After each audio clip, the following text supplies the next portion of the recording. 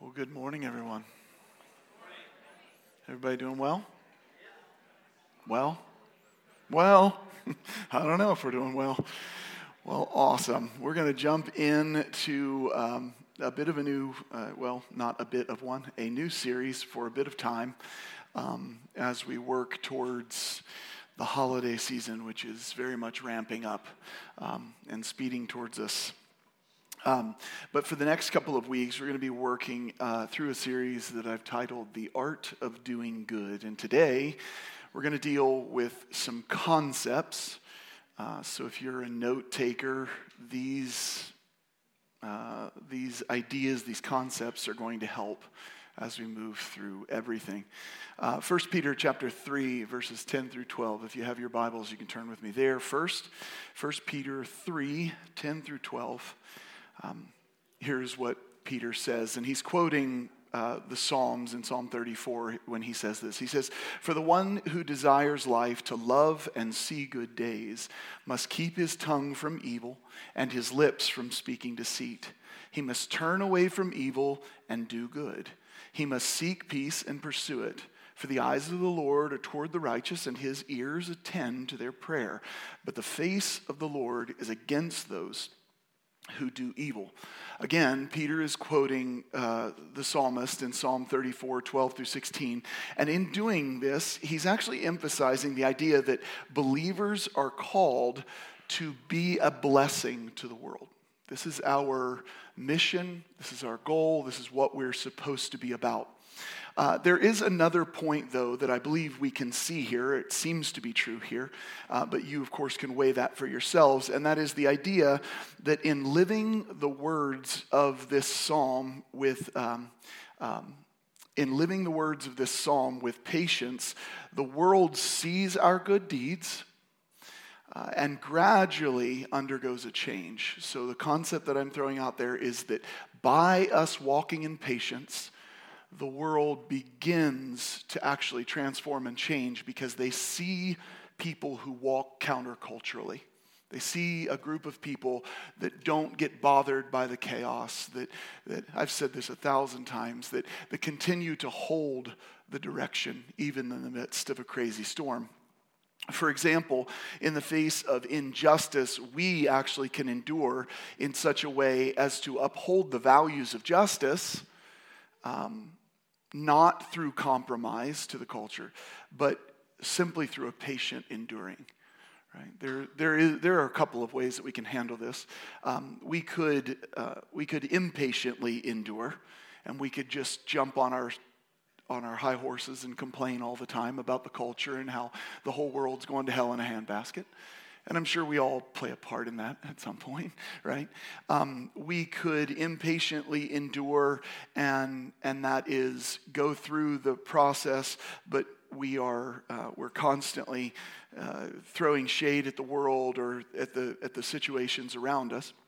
When I think the right thing to do is actually to simply not compromise, but know that God is bringing about transformation and change. In the end, in all of life, we have to remember that justice is the Lord's, and he will bring it about. Now, how many of you would agree you think God is slow? You're not going to get struck with a lightning bolt because you raised your hand with me right now, right? See? Anyway, I'm testing him anyway, right? But the point is that we're it's okay. It's okay to see God in the weird lights that we see him in. For this reason, we are finite, and he knows it. Right?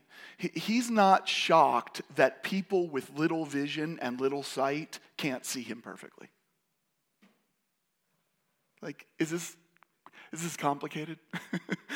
And yet we're so worried that God's like, oh crap, I'm being irreverent here and God's going to strike me dead. No, he wants to hear your thought. Read the book of Job. You'll hear a lot of people's thoughts of God. And God's fine, right? There was a quote that I had kind of wrestled with this week from George Bernard Shaw, who said, 2 things define you.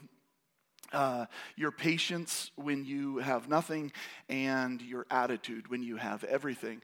And so that first part is very true of what we're talking about. It's our patience when we have nothing. It's our patience when the culture is not shifting. It's our patience when justice is not being enacted. This is important for us to walk patiently through these ideas. But here is the idea that we come to in 1 Peter 3, 10 through 12. What we come to is that we are a people who ought to desire, ought to love good, okay? And we're responsible, we're a people that are supposed to be bringing that good into the world. Isaiah chapter 1, verse 17 says this, it says, learn to do good. Learn to do good. How many of you know why that says that? Besides the contextual reality that Israel was a pain in the neck at the time. We have to learn to do good because we don't know inherently. We're not a people who we just get it, right? We need to be taught all of the different dynamics and aspects of good. And there's a lot of them. I could go all day just on the subject of what would it mean to do good to your spouse. We could spend all day talking about that. We could talk about it on a meta level. We could talk about it on small levels. We can go all over the place just on that. We need to learn. And none of us are so well learned that we understand all things. So Isaiah says, learn to do good. And then he explains some of what that entails. Seek justice. You want to know what good is. Seek justice. Reprove the ruthless. That's actually part of good, by the way, church. It's not noble or good to merely watch chaos tear the world apart. It's also not good if we jump in the place of God and try to fix it all because we think we're, I don't know what we think we are, right? Stronger and cooler than he is, I don't know, right? But it's not noble to do either of these things. So the scripture is clear that if we want to understand what good is, it would be to seek justice. We should seek it. To reprove the ruthless. We should reprove the ruthless. We should defend the orphan. We should plead for the widow. This all sounds familiar for those who know the New Testament because James is echoing this very idea when he says this is what true and undefiled religion is. To take care of the widow and the orphan and the poor. And by the way, that itself is not an exhaustive list of what true and undefiled religion is. Time out that it's really hard to have absurdly long eyelashes. I'm sorry. Gosh. I hate it. All they do is brush my glasses and then get them oily. Anyway, there's my complaint for the day. Okay, 1 Timothy, that won't be my only complaint for the day. Anyway, so patience. I don't like it. 1 Timothy chapter 6, verse 18. Paul tells Timothy to instruct them to do good and to be rich in good works. Now, if we put everything together that we've walked through so far, we have to realize that if you desire good, you're a Christian. That's what it means to be a Christian. You desire good and to see good days, and you have a responsibility to bring about that good. In Isaiah, it tells us we've got to learn to do good, and then it teaches an expanded definition of what good is, and not just good to me, but good to others. And then 1 Timothy says that Paul instructs Timothy to instruct them to do good. That actually is a responsibility of a teacher, a preacher. It's a responsibility of any Christian that is going to sharpen the other. We've got to remember that we're called to instruct one another to good. And then he says, instruct them to do good and to be rich in good works. Please understand, it's not just, hey, I did a good thing here. It's literally to be rich in good works. So what does it mean to be rich? Somebody, I guess we would say, that has abundance. So what does it be to be rich in good works? To be abundant in good works. Not this little adage that says, I'm a good person. I do some good things. No. Be rich in good deeds, right? Let's pour those good deeds out. Jesus goes on to tell us that doing good isn't just for those who love us either.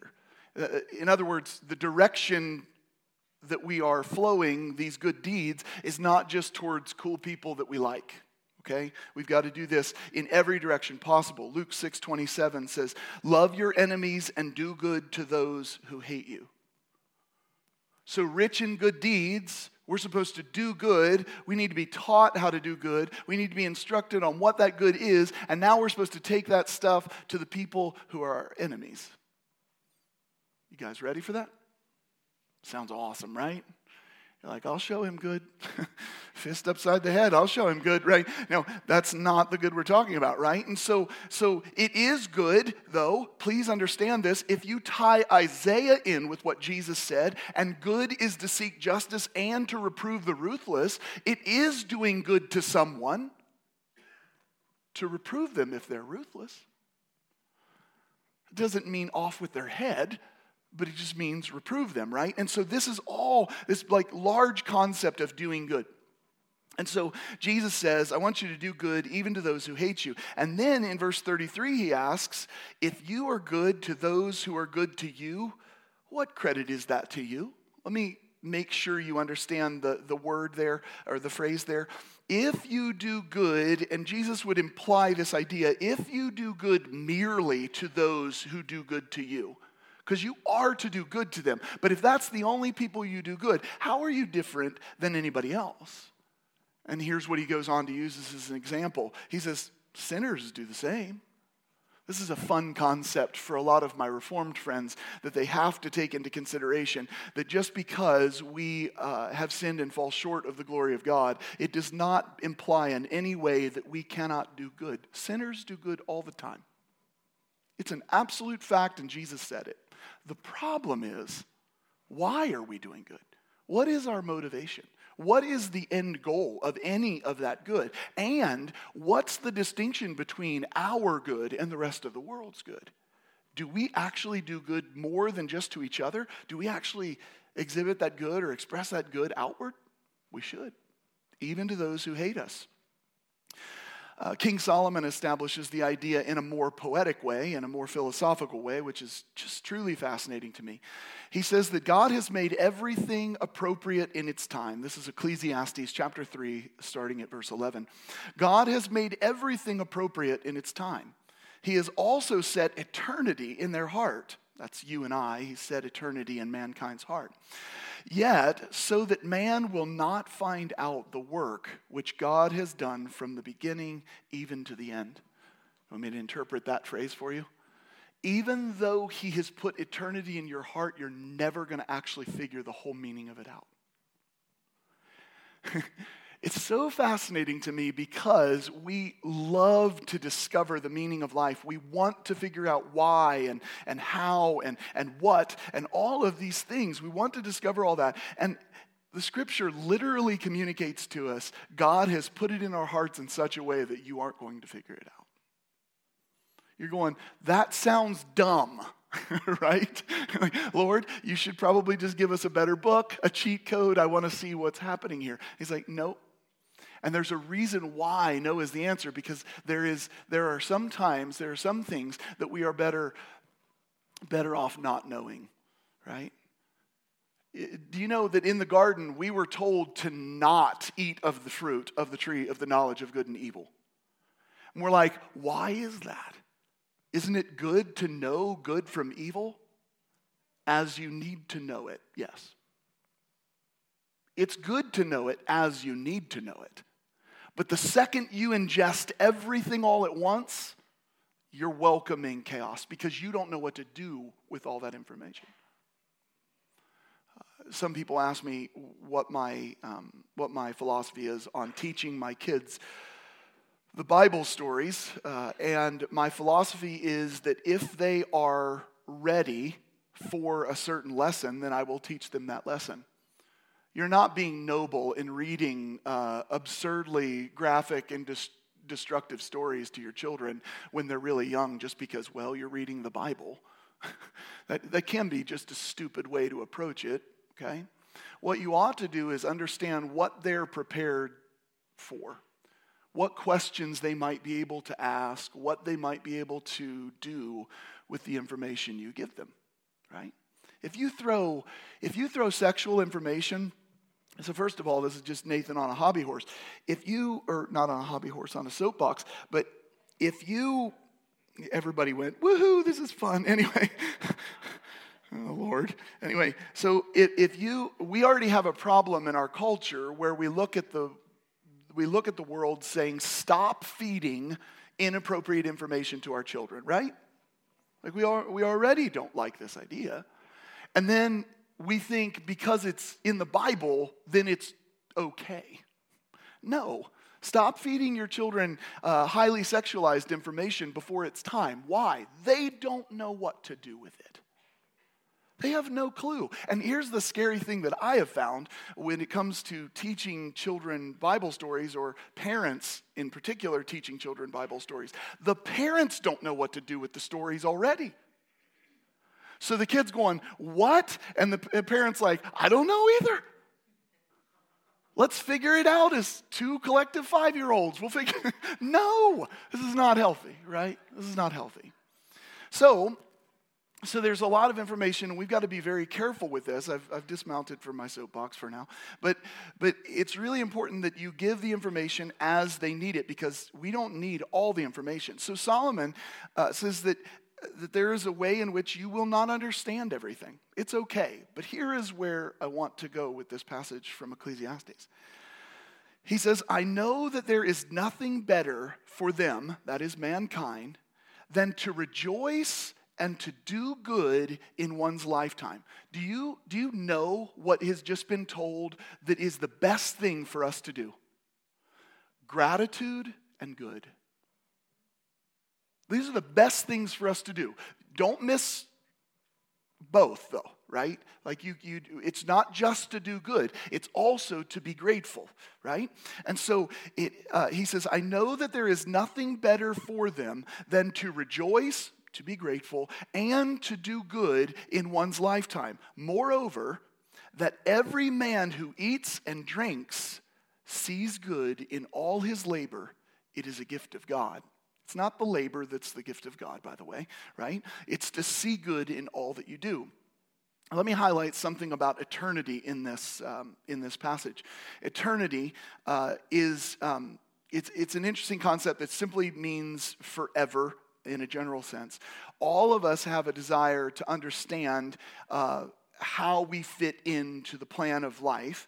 But in Ecclesiastes, this Hebrew word olam often occurs in passages to contrast with the brevity of human life. So it's like you want to know everything, but you're just a spark. You're just a brief flame inside of all of this. So in chapter 1 of Ecclesiastes, verse 4, generations come and go, but the earth, olam, the earth remains forever. That's kind of humbling, isn't it? You go, guess who we are? One more collection of people that will die and go into the ground, but the earth's not going anywhere, right? It's just going to continue on. That's a pretty powerful and humbling reality. In chapter 2, verse 16, and in chapter 9, verse 6, death prevents people from being remembered, olam, forever. Death prevents people from being remembered forever. Now, this is an interesting point that I love to think about, because maybe it's the particular wiring that I have, but I do believe that this is natural for most people, and that is we wonder about the legacy we'll leave. We wonder about the being remembered in some capacity. And I think the desire to be remembered is rooted similarly in the desire to understand all things. But part of being finite is we can't understand all things, and part of the curse, part of death, is to rob us of that reality. No one in this world will ever be fully remembered. Why? Because death comes for all. It's a very interesting idea. So it makes me realize that I don't have to live to be remembered. I actually am better served by accepting a premise. And that is, death will erase my memory. I mean, all things erase my memory, but I'm talking about death will erase the memory of me. That's a better way to say it, okay? So if you're pursuing that, fine, I get why you pursue it. I get the desire. I have the same one. But remember that death actually prevents people from being remembered, according to Solomon. In chapter 12, verse 5, death is also the eternal, the olam, home of humanity. So now we're humbled by the fact that we don't know everything. We're humbled by the fact that the earth is going to remain forever and that we're going to pass away. We're humbled by the fact that we're not going to be remembered. Now we're humbled by the fact that death is actually the destination for us right now.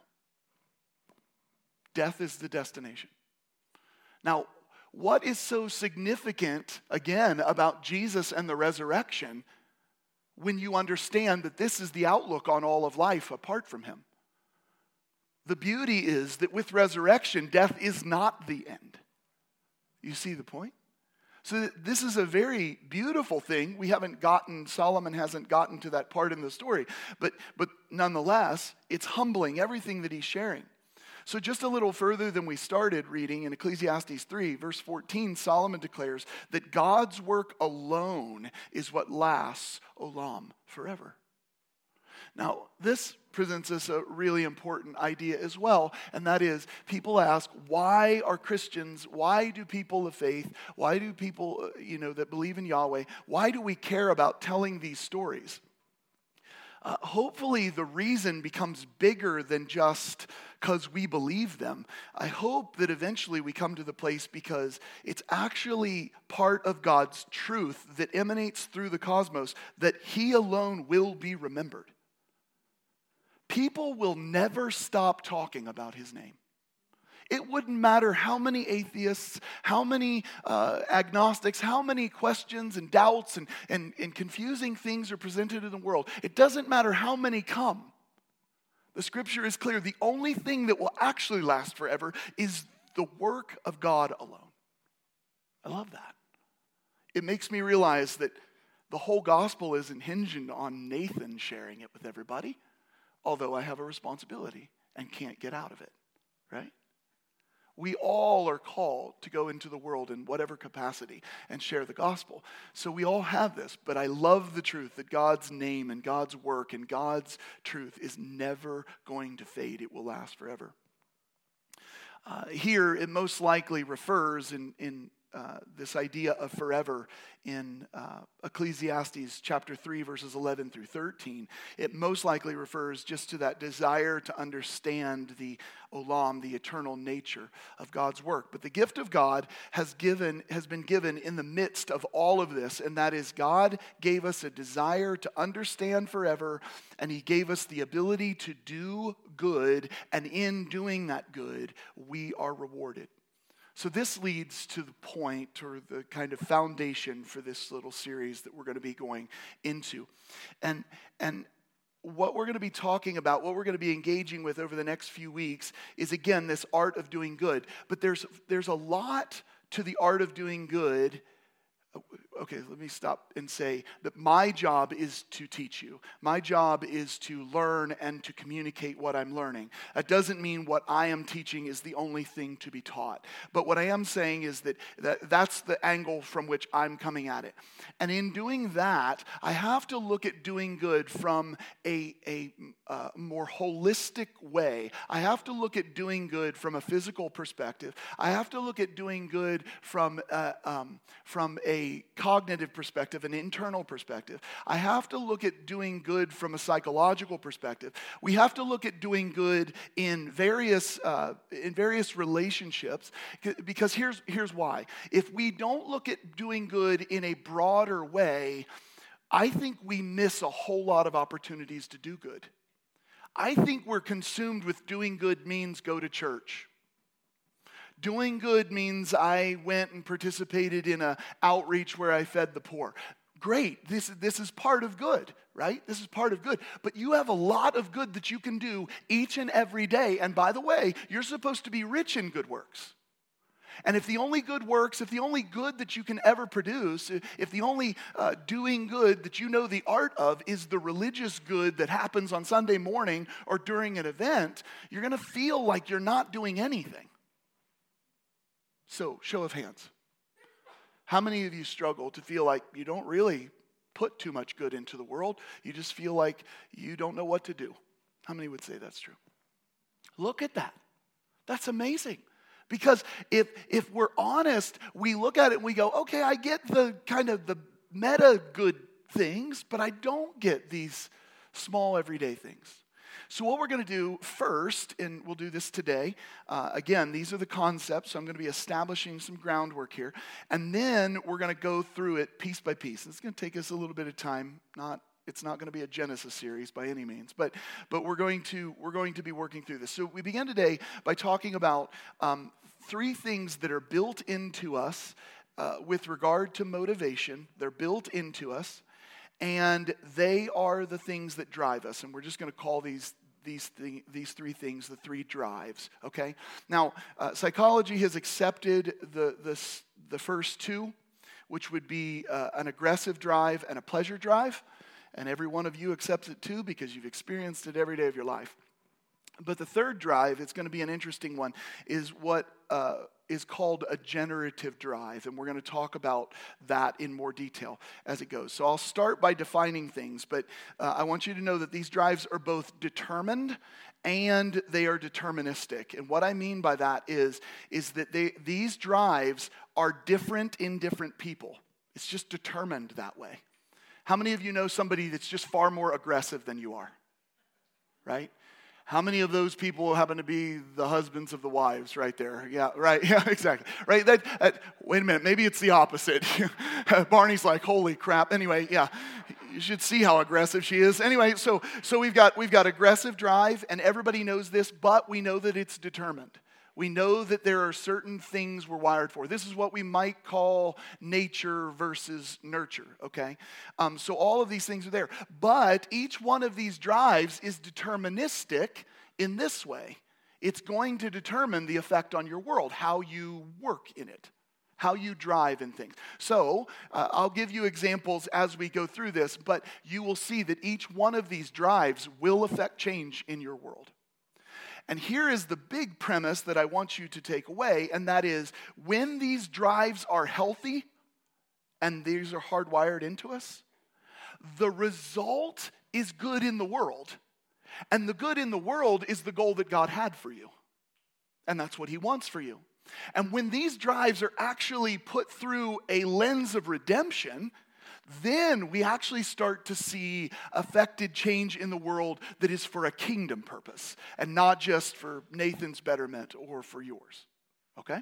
So we're going to keep walking through this piece by piece. The first one is aggressive drive. So again, if you're going to take notes, write this down, aggressive drive. And I'm going to also give you another title for it because aggression has all kinds of baggage that comes with it. Aggressive drive can also be, in its healthy form, called the proactive drive. A proactive drive, okay? So this defined, aggressive drive or proactive drive defined would be having a strong sense of agency and then doing something with it, right? Having a strong sense of agency and actually acting in it, acting on it. Too little aggressive drive plays out a certain way, and too much aggressive drive plays out a certain way, but both, too little and too much, stop the good that you want to do.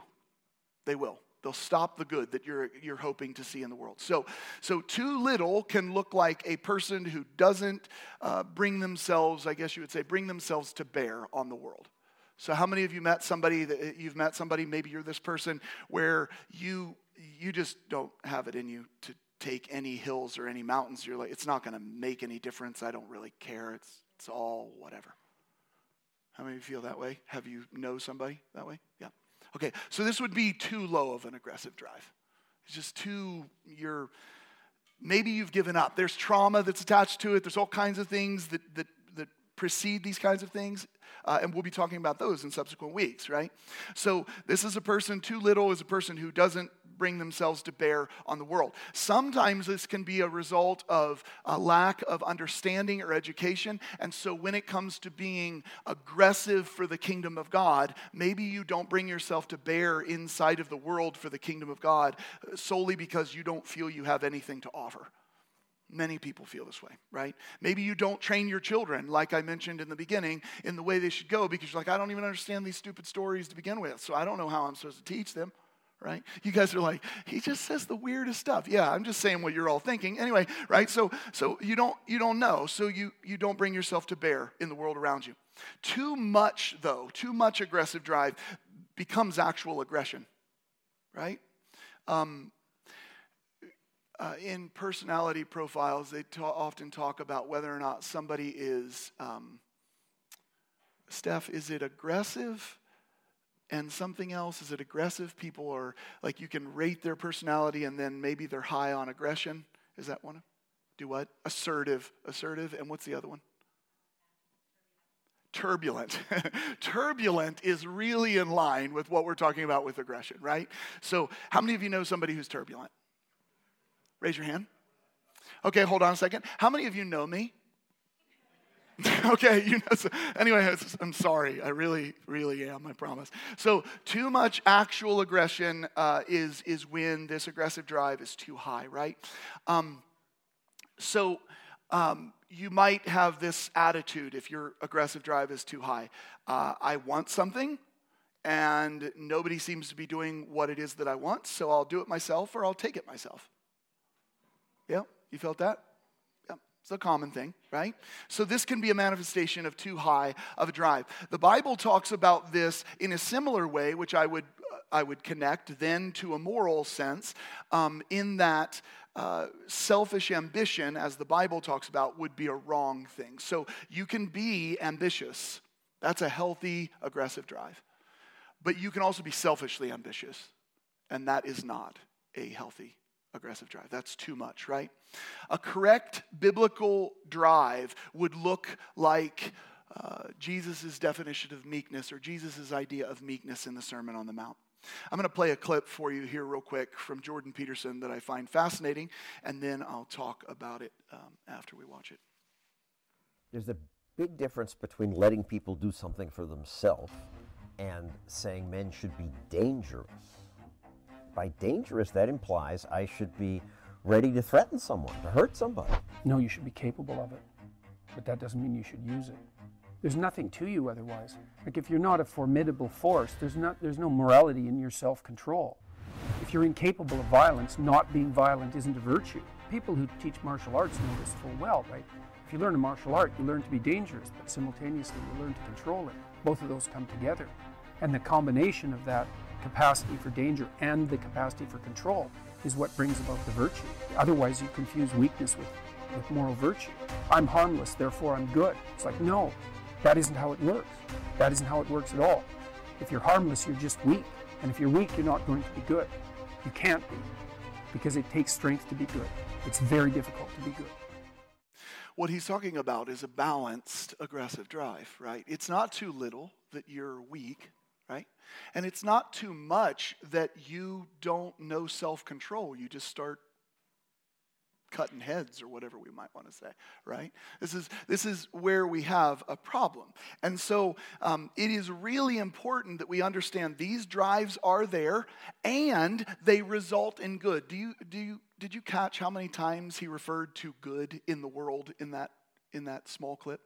He talks about it a lot because here's the point. If you are not able to stop evil, you can't then claim you're just being passive or meek, or you're just being good because good doesn't do any kind of aggressive thing. That's not true. Good is aggressive when it's necessary.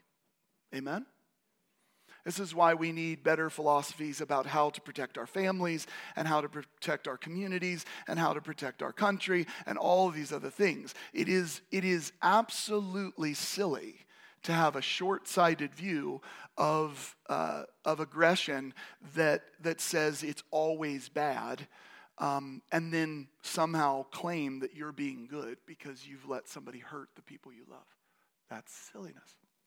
It's just silly. Okay? So the first one is aggressive drive. Every one of us has it, and it is designed to bring about good in the world. Now, I've not told you what that good will look like in particular, but in specific, but we will talk about that in the subsequent weeks. The second one is the pleasure drive, and this one's a tricky one. This one's a very tricky one. Pleasure drive would be defined as a drive for safety, a drive for peace, a drive for satisfaction, okay?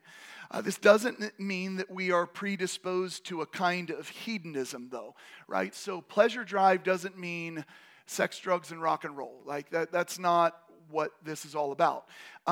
So that can be an expression of too high of a pleasure drive. But this drive is there nonetheless. And by the way, when you seek pleasure, why do you seek pleasure? Because it feels good. Oh, there's that word, right? So this is all about good, and God has even made us to enjoy the good that is part of our life. Solomon told us in Ecclesiastes, it's part of this design. I think that's beautiful if it's understood correctly, right? So we have this desire or this drive for safety, peace, and satisfaction. Pleasure drive does involve things like sex and romance and those kinds of things, but in their right order, okay?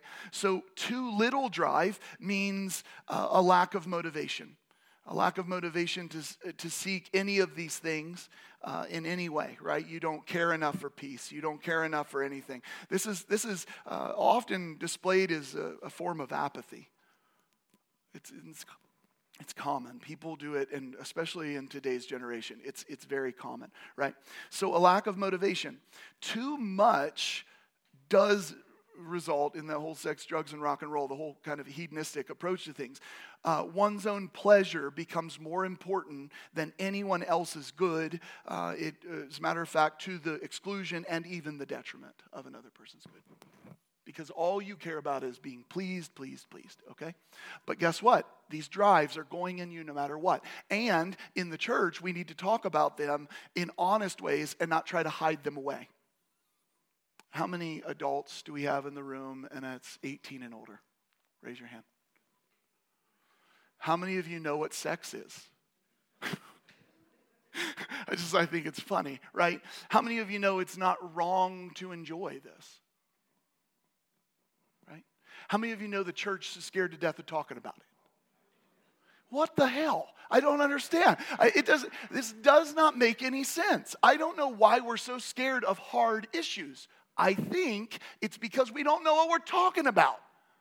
We're like, oh, I got a plan. I don't know what it is, but I got a plan, right? We just don't know what we're doing, okay? We've got to stop being afraid of it. We've got to start realizing that we're aggressive people in a right way.